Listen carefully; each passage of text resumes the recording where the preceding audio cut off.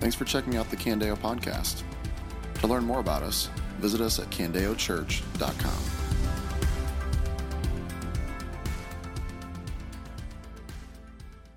All right, good morning. It's great to be with you all. If you have not heard, my family and I are going to be heading to Mankato, Minnesota State. Horns up, let's go Mavericks.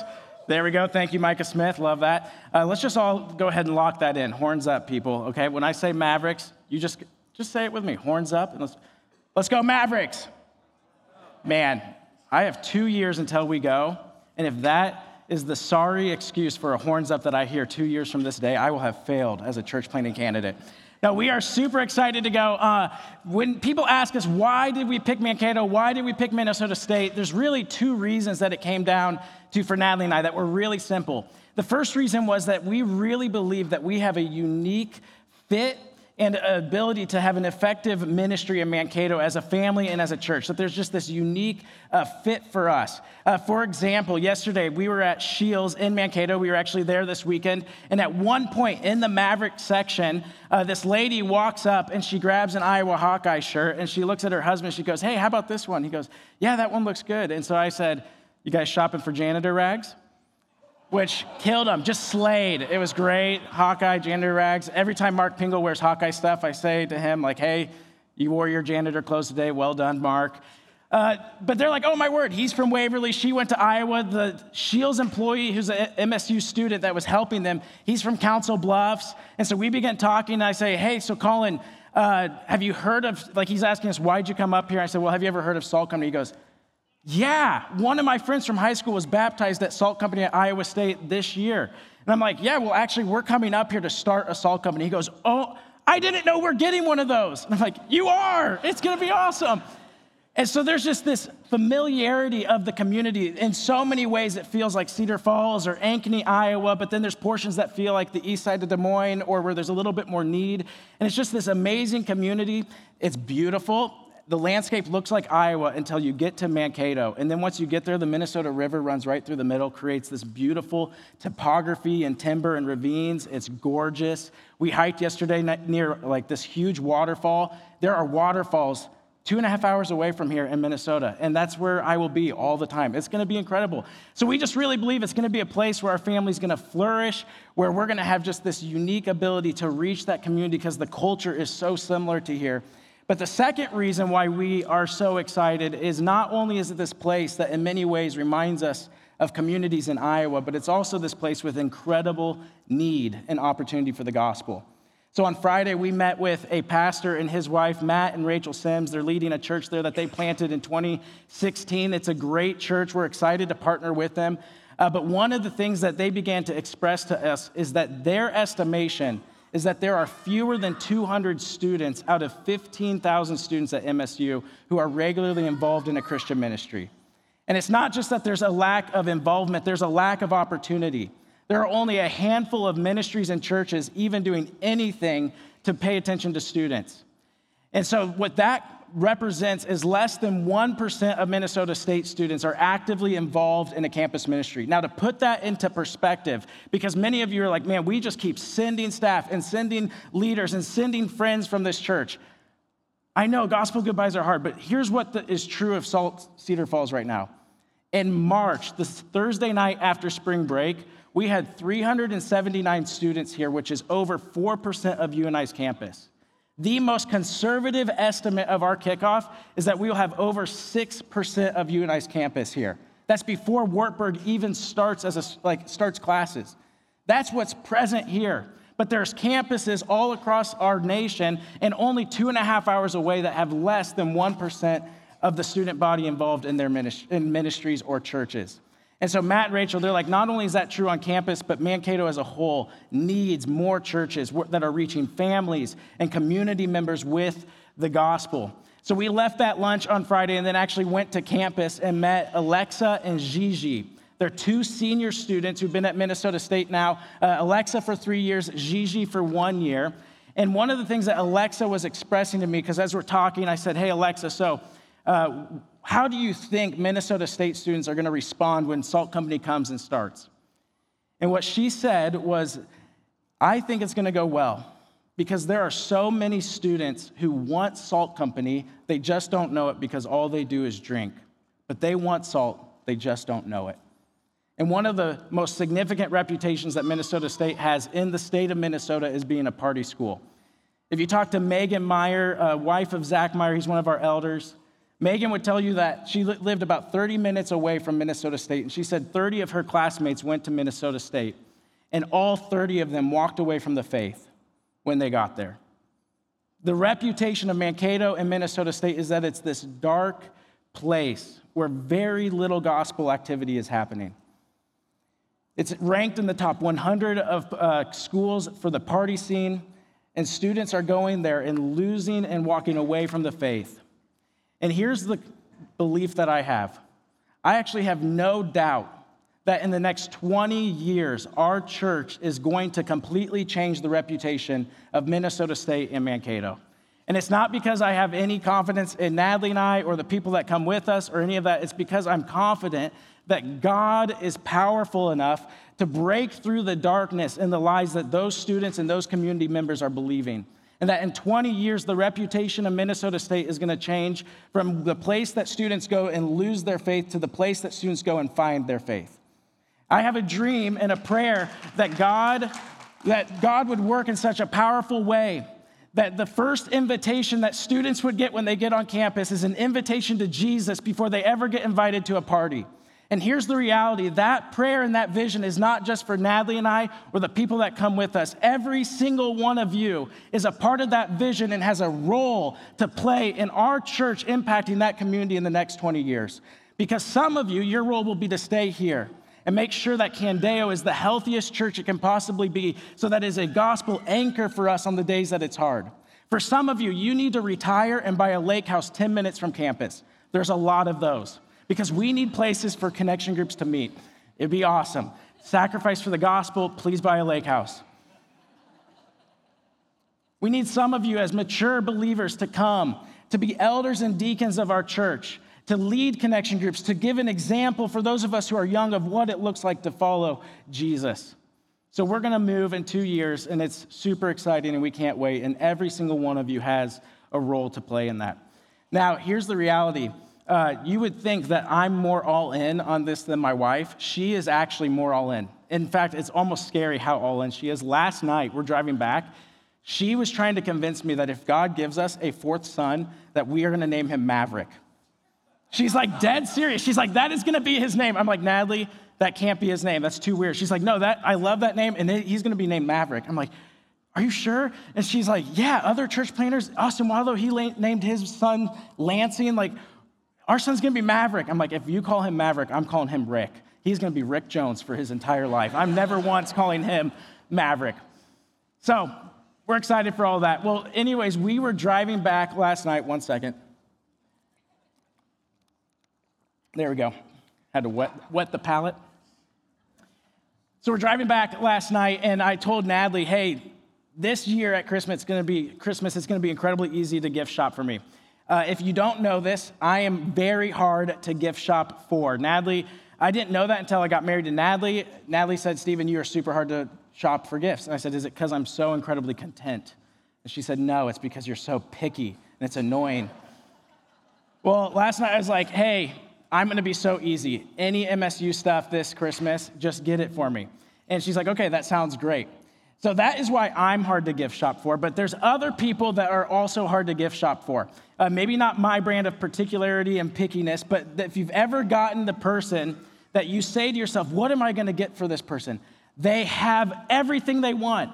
You know, that person that just as soon as they want something, they get it on Amazon, and you're just like, how do you get someone who has everything they ever want? They're hard to gift shop for. It's a challenge. It's hard. Well, here's a similar question. How do you bless someone who has all the blessing they could ever need? How could you bless someone who's already completely blessed, right? How do we bless that person? Psalms 103 is going to call us this morning to bless the one who is already blessed. How do you do that? How do you bless someone who's already blessed? So what we're going to see this morning in Psalm 103 is very simple. What does it mean to bless God? How do we bless him? And then why do we bless him?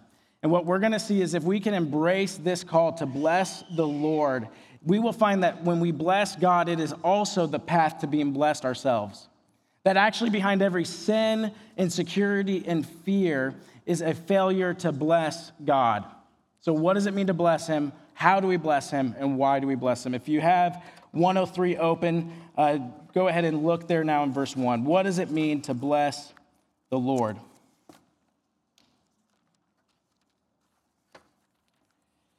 All right, it starts like this. My soul, bless the Lord, and all that is within me, bless his holy name.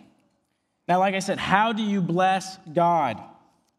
Now, why is this tricky to answer? Well, when we say that someone blessed me or blessed another person, what we mean is in some way or another, after whatever they did, that person was better off, right? You're maybe a 5 and now you're a 6. You're better off in some way.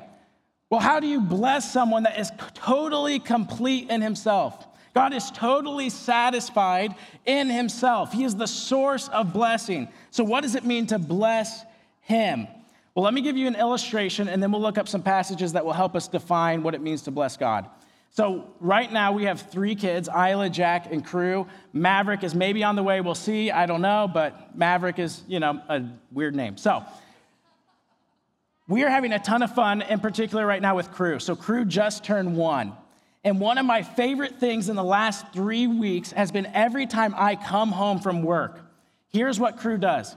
I'll walk in the door. Crew will immediately hear the door open. He'll look up. He will crawl as fast as he can, which is usually dangerous because he doesn't have a good sense of heights and stuff. But he'll crawl as fast as he can, and his face is just beaming with joy and delight. And he just is staring at me, and he smiles, and he kicks everything, and he just reaches up for me, and he just buries himself into me. And it is the most fun, great thing I've ever experienced. This 1-year-old that is just so full of joy and delight. He's acknowledging Dad is home. He's captivated by me.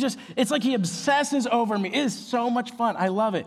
So that in many ways, I think gives us a picture of what it looks like to be captivated and acknowledge and to bless our Father. Crew is blessing me in that moment. Right? By acknowledging who I am, by being captivated by me, by honoring me. That is what it looks like to bless the Lord. Here's the definition that John Piper gives. He says this: to bless God means to recognize his great richness, strength, and gracious bounty, and to express our gratitude and delight in seeing and experiencing it. Now, where do we see this idea of blessing God come from in Scripture? Well, if you just turn 1 page back to Psalm 100, you're going to see that this word blessing is put next to a couple other things. So in Psalm 100, verse 3, it says this: acknowledge that the Lord is God. He made us, and we are his people, the sheep of his pasture. Enter his gates with thanksgiving and his courts with praise. Give thanks to him and bless his name. How do we bless his name? We acknowledge that he is the Lord. We enter with thanksgiving and praise, giving thanks to him.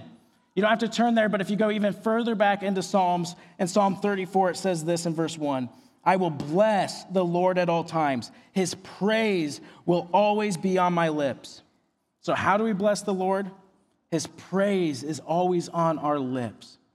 Here are the ideas then, going back to that definition that Piper gave us. To bless God means to recognize, acknowledge his great richness, strength, and gracious bounty, and to express our gratitude and delight, seeing and experiencing it. How do we express it? With thanksgiving, with praise, with worship.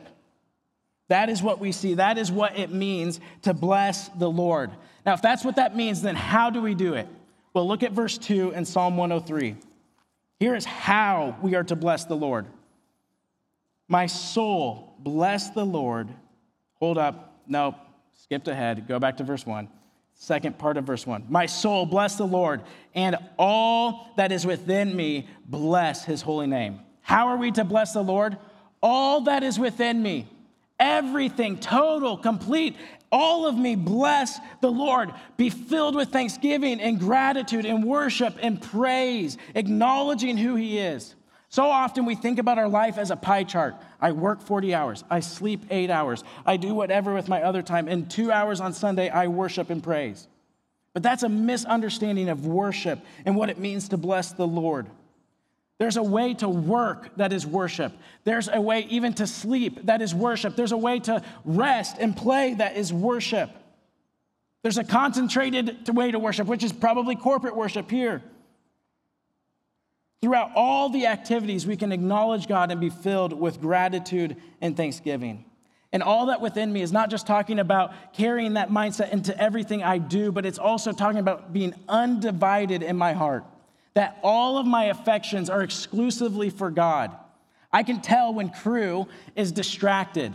Usually when I get home and supper's on the table and he's in his high chair. He is the only kid I've ever heard do this, but he just screeches when he doesn't have food. It literally hurts your ears. And in those moments, I'm like, okay, I can tell what Crew loves the most right now. His first word was dada, his second word was more. Kind of unfair for Natalie, but here we are. Just more, more, more. He just says that constantly. His focus is divided in that moment. I'm not the thing that captivates him. There's something else. God is saying that he doesn't just want you to bless him sometimes. He doesn't just want you to bless him most of the time. He wants you to bless him all the time with all that is within you. So that is how we bless the Lord, an undivided affection towards God. That he would be the one that we only love. Okay, now that is the what and the how, why. Why is the Lord deserving of this kind of praise and admiration and blessing? Why should we allow all that is within us to worship him? Now look at verse 2. My soul bless the Lord, and do not forget all his benefits. Why should your soul bless the Lord? It's because he has blessed you. Don't forget his benefits. That is why we bless the Lord. That is why we're filled with thanksgiving and gratitude. Now, verses 3 through 19 are going to outline all of the blessings and all the benefits that we have received in God and Christ. So we're going to work through each of these verses and just allow ourselves to be filled with gratitude as we remember the benefits that are from God. So here's how verse 3 starts. It says, he forgives all your iniquity. This is the first blessing, complete forgiveness. All your iniquity, all your sin is forgiven. The psalm could stop here and we would have enough to praise God for all of eternity. Your sin separated you from God. You and I rejected him, and that sin condemned us to death. And eternity separated from him in hell. And if God only forgave 99.99% of your sin, you would still be condemned to death. James 2:10 says that if one keeps the entire law yet stumbles at one point, he is guilty of breaking them all. God didn't forgive some of your sin or most of your sin. He forgave all of your sin. Every sin that you ever committed. Every moment where you did that which you should not do. Every moment where you did not do that which you should do. Every moment that you were conscious of your rebellion. Every moment where you were unaware of your rebellion. All sin completely and utterly forgiven. Back in April, it was the third to last Salt Company of the Year, and I stood with a guy there in about the fourth row of our auditorium. And he was here for the very first time. I'd never seen him, and I introduced myself to him after the service. And I said, hey, man, this first time, what were some of the thoughts you were having during this? He said, man, this was great. I loved it. I enjoyed every moment, and everything you were saying, I just thought was really good and really nice, but honestly, it's not for me. I said, okay, well, what do you mean by that? He said, well, what you said were really nice things that I think most people could hear and are true for them, but it's not true for me. God doesn't love me. And I said, well, what do you mean? He said, you have no idea the things that I have done in my life. You have no idea how bad and wicked of a person I am. You see, that week he had ruined every single one of his friendships because of his sin, and it was his fault. And he came here helpless and hopeless, and he completely believed there was no way that God could love him. And so we went to Acts 9:1. And in Acts 9:1, it says that Saul was still breathing threats and murder against the church. I asked him, hey, have you killed someone? And he said, no. And I'm like, okay, well, let's see what happens to Saul here. And we walk through the story when Saul repents and believes because of the Damascus Road encounter that he has with Christ. Then we went to 1 Timothy 1:14. In 1 Timothy 1:14, I had him read it out loud for himself. And it says, this saying is trustworthy, that Christ Jesus came to save sinners, and I am the worst of them. And I will never forget when he read those words out loud, his head immediately jotted up from the Bible. And he had a huge smile on his face of disbelief, and tears began running down his cheeks. And he said very simply, I can be saved. I said, yes, you can. Here's the reality. There is not a single person in this room whose sins cannot be forgiven. And not just some of them, but all of them. And here's the other reality. For some of you, you're hearing that and you're like, man, that's awesome for him. For me, Jesus kind of got me the 10% of the way there that I was lacking in myself. I'm pretty good, made it 90%. Jesus made up for that. No, here's the reality. Every single one of us is just as desperate for grace as that man was. Every single one of us is just in as desperate need as the grace that Paul received on Damascus. There's not a single one of us who had anything to contribute to our salvation. You see, Romans 3 teaches us that you are dead in your sins, and not only that, but you didn't even have the capacity to seek God. God had to open your eyes to the truths of the gospel, because apart from his grace, there's not a single one of us that can save ourselves, and not only that, choose the things of God on our own. That is how broken and depraved we are. But here is the reality. God did not leave us there, but instead he sent Jesus to die for us so that every sin ever committed could be forgiven. That is the hope that we have in Jesus. God now sees you not as a sinner, but as a saint. He sees the righteousness of Christ, not your sin that separated him. You were once like a throat open to the grave in Romans 3, but now your throat can bless the Lord. That is who you are in Christ and what you've received. You don't have to stand before him ashamed and condemned because all of your sin is gone. It is all forgiven. Not only that, he heals all of your diseases. Verse 3 continued. Not only does he forgive us, but he heals us. He heals us spiritually from the disease of sin. He sets us free from its power. He sets us free from its lies. He sets it free from the decay that it caused in our life and our relationships. He heals us from the insecurities that it brought. He also heals us physically. We now have the hope of Revelation 21:4. He will wipe every tear from their eyes. Death will be no more. Grief and crying and pain will be no more. It goes on, verse 4, he redeems your life from the pit. This is both the eternal pit of hell, but also the present pits that we face. God redeemed us from our bondage to decay and being slaves to sin, condemned to death. He purchased us with his blood and saved our souls. He has given us the hope of eternal life in Christ. He also protects us from the pits of this life, both the pits that come before us because we live in a broken world and also the pits that we dig ourselves. Verse 4 continues, he crowns you with faithful love and compassion. Before Christ, what was on our heads was a crown of shame, but he has removed our shame and given us a crown of faithful love and compassion. Isaiah 61:3 says that he gave us a crown of beauty instead of ashes. He replaced our shame with a crown of love and compassion. But here's the reality. The only way he could give you that crown of beauty is if he himself wore the crown of thorns. The only way that your head could be crowned with love and compassion is if his head was crowned with the crown of our sin. But in Christ, that is a permanent crown on you now. There's not a moment where faithful love and compassion are not on your head.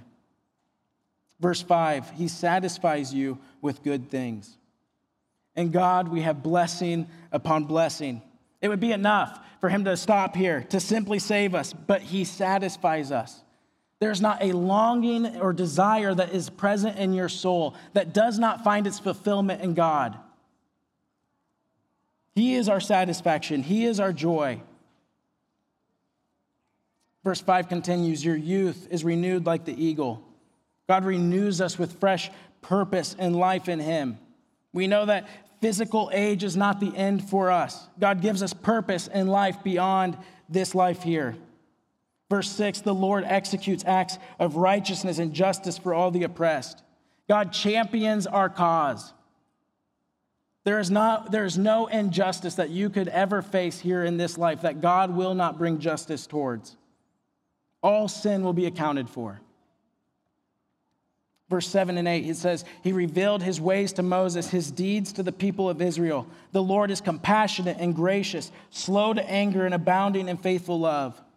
God revealed his plan of salvation and redemption to Moses and the Israelites. And even when they were faithless in the desert, God continued to have abounding love, patience, slow to anger towards them. These are the blessings we have in God. But it continues, verse 9. He will not always accuse us or be angry forever. I don't know if you know this, but the word devil also means accuser, the one that brings an accusation. So some of your translations, when you get to Job, it just says simply the accuser instead of the devil. But here's the reality. God is not the accuser. The accuser is Satan himself. But we have a mediator in Christ. Every accusation that the devil could bring before God is met with the rebuttal of grace from Christ. God is not the one who accuses. He will not be angry forever. His anger and wrath were directed at you because of sin. But the arrow of anger didn't pierce you, it pierced his son. Isaiah 53:5 says that he was pierced because of our rebellion, crushed because of our iniquities. The punishment of our peace was on him, and we are healed by his wounds. God's wrath was satisfied in Christ. He was crushed so that we could have the peace of God in our lives. Verse 10, he has not dealt with us as our sins deserve or repaid us according to our iniquities. I don't know about you, but in the midst of hard times, have you ever asked yourself or said out loud, I don't deserve this, or what did I do to deserve this? In the kindest way I can say, what is actually true in that moment is yes, you don't deserve this. What you deserve is far worse. That is not to minimize the suffering that we face in this world or God's compassion towards it. God was so compassionate towards our suffering that he embraced our suffering by becoming a man and dying on a cross. But what it is to acknowledge is that our sin deserves far worse than any temporal suffering we could face on this earth. It deserves eternal suffering separated from God. And here's the reality. Not only is it true for believers in Christ that you are not dealt with according to your sins, God actually deals with all of humanity in a way that is gracious and not according to what they deserve. God has a common grace towards all of humanity. He is actually restraining us from being as wicked as we possibly can be. What our sin deserves is to be immediately struck down because we have sinned against a holy God and cursed his name. But God doesn't deal with that. No, 2 Peter 3:9 says that he is patient with us, not wishing that any would perish, but that all would come to repentance. But why is he patient with us? Verse 10 says, don't you know that the day of the Lord is coming? God is patient with us. Our sin doesn't deserve that, but he's patient with us so that we would come to repentance, that we would repent of our sins and find salvation in Christ before the day of the Lord. And as we do, we come into a relationship where forever we will not be dealt with according to our sins. For those who do repent, look at the love that they now have in verse 11. For as high as the heavens are above the earth, so great is the faithful love towards those who fear him. This is the magnitude of his love. For those who fear him, it's this incomprehensible amount of love towards us. As a dad, I often think, for my kids, I have this conscious thought. I'm like, there's no way that you understand how much I love you. You can't, you're a 4-year-old, you can't comprehend how much I love you as your dad. I don't know if you ever feel that way. But I think that gives us a glimpse of what God, our Father, feels towards us as his children. He's looking at us, he's saying, as high as the heavens are from the earth, that is how much I love you. How high is that? I don't know, but I don't think my brain can comprehend it. I think it's really high. I think it's a lot. That is the love that God has for you. If you've ever wondered, does God love me? The answer is yes. Why did God send Jesus into the world? For God so loved the world. It was love that compelled him to send his son to be the sacrifice in our place. That was the statement in 1 John 4:10 that he says, this is love, that God sent his son to be our atoning sacrifice. There's no greater demonstration of love for you than that, a demonstration. What is true because of that? Verse 12. As far as the east is from the west, so far he has removed our transgressions from us. When he forgave us of all of our iniquity, he completely removed it. He doesn't keep a record of it. It is gone. Okay, how would you feel if I told you that the record of your sin, like there was a physical record of your sin, and it was actually 8,595 miles away from here? How would you feel? On the one hand, I'd be like, okay, that's pretty far. I don't, like, for reference, East Coast to West Coast in the United States is 3,000 miles. It's like, okay, that's pretty far, 8,595 miles away, right? Like it's possible to go get, but I mean, that's really far. It's pretty much gone. But on the other hand, I'd be like, but it is possible that somebody could go and get that, right? I mean, that's a fixed amount of miles to go find that record. I don't want that record out there. That makes me a little nervous, right? Why do I use that number? Well, some of you can probably guess. It is exactly 8,595 miles from the North Pole to the South Pole. But what does Jesus say here? What does the psalm say?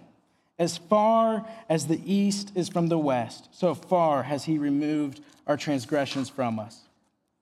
8,595, that's a long way, but that's not infinite.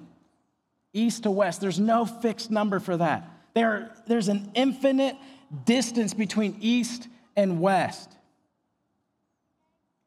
Do you live, though, as if your sins are 8,595 miles away? Is that actually how you operate in a given day? It's mostly gone, but you have this suspicion that at some point it's going to come back up. If I asked you, you'd say all the right answers. I'm saved by faith through grace. I'm forgiven. You'd have those answers, but you feel this subtle guilt about your sin. And the reason that you're working so hard to obey isn't just out of an expression of joy and gratitude. It's out of this pressure that you're feeling to perform before God, because what if that record is actually 8,595 miles away? And though that's really far away, it might be brought up one day. You're still living as if it's a fixed distance away. You wear a mask in this room because you think you have to perform to be accepted by God and us. You know what that is? That's slavery. If that's how you think of your sin, you are still a slave to your sin. Maybe not in a salvific way, but in a functional way, you are functioning as if you are still a slave to your record of wrong. You know what Jesus told us that he did to our record of wrong? In Colossians 2:13-14, it says this, and when you were dead in your trespasses and the uncircumcision of your flesh, he made you alive with him and forgave us all our trespasses. He erased the certificate of debt with its obligations that was against us and opposed to us. And where did he take it? He took it to the cross and nailed it there. That record is gone. It can't be recovered. God does not have that somewhere and that he's going to bring up and hold against you someday. No, that is as far gone as the east is from the west. That was true of you the moment you put your faith in Jesus. And that can never change. Here's how God treats us now, verse 13. As a father has compassion on his children, so the Lord has compassion on those who fear him. The metaphor of father and child to describe the compassion that God has for us. I'm talking about Crew a lot, so I'll talk about Crew one more time. Crew is doing this super cute thing right now where he'll stand up for 10 seconds and then he'll just fall over. And he is right on the cusp of walking. How will I respond the day that he takes his first step? He's going to take a step and then he's going to fall. I'm going to go, buddy, you took a step. What father would ever say, Crew, how are you not running yet? Right? That would be the most moronic thing I could ever say to my son. I'd be like, buddy, you're growing, you're getting stronger. As a father has compassion, so God has compassion towards you. When you're brought into the family of God by sheer grace, you know what you have? You also have daily grace. The way that he relates to you is still from grace. As you stumble and take steps to follow God, that is met with the grace and compassion of a father. Verse 14 through 18 then highlights the permanence of his love for us. And the way it does this is it's going to contrast the temporary nature of our lives to the eternal nature of God's love. So here's what 14 through 18 says. For he knows what we're made of, remembering that we are dust. As for man, his days are like grass. He blooms like a flower of the field. When the wind passes over it, it vanishes, and its place is no longer known. But from eternity to eternity, the Lord's faithful love is toward those who fear him, and his righteousness towards the grandchildren of those who keep his covenant, who remember to observe his precepts. We are from the dust. We are temporary. We are like grass, here for a moment, then gone. Yet, that is not how God's love is. God's love is permanent. It's from eternity to eternity. God's love has been directed towards those who are his covenant people. Verse 19, the Lord has established his throne in heaven, and his kingdom rules over all. This is the last blessing mentioned, and it's the blessing of God's lordship in our life, that he is our king and ruler. Now, it's interesting, the book of Judges and 1 Samuel, the themes of those two books highlight our need for a king. So the book of Judges is basically an anarchy. One of the lines that is repeated over and over in Judges is, and there was no king. This horrible thing happens, and there was no king. Judges is one of our darkest, most broken books of our Bible. And the whole point of it is to show us what humanity looks like without a king. That's followed immediately by 1 Samuel. 1 Samuel comes in, and what do the people want? They want a king. So in 1 Samuel 8, they go to Samuel and they say, give us a king. So Samuel gives them a king. But the point of 1 and 2 Samuel is to show us what happens when our king is not God. What happens to people when they have a king that is not God? And the point of those two books is to show us the goodness of God as our eternal king. To show us the good and the flourishing it brings about when we have a God who loves us from eternity to eternity and would sacrifice his life for us. And when we embrace his lordship, his authority, his kingship in our life, it brings about flourishing. It brings about the design that he created us to have, all in response to the grace that we've received. And his rule extends over all. There's not a square inch that his rule is not present. That is why we bless the Lord. Now look how he ends this psalm in verse 20. If that's why we bless the Lord, how does that culminate? Verse 20, bless the Lord, all his angels of great strength who do his word, obedient to his command. Bless the Lord, all of his armies, his servants who do his will. Bless the Lord, all his works in the places where he rules. My soul, bless the Lord. Now, up to this point in the psalm, it's been intensely personal, contemplative, right? It's my soul, bless the Lord.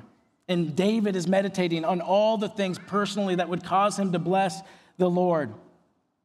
But at this point in the psalm, what we see is that it's summoning our souls to join the chorus of angels and armies and all of creation in worshiping and praising the Lord, to acknowledge his greatness and holiness and majesty, to join with heaven singing and blessing the Lord, to join with all of his people, and to join with the created world that all point to the glory of God. So let us acknowledge him. Let us be captivated by his beauty and majesty. Let us bless the Lord in all of our life with all that is within us, praising him with praise always on our lips.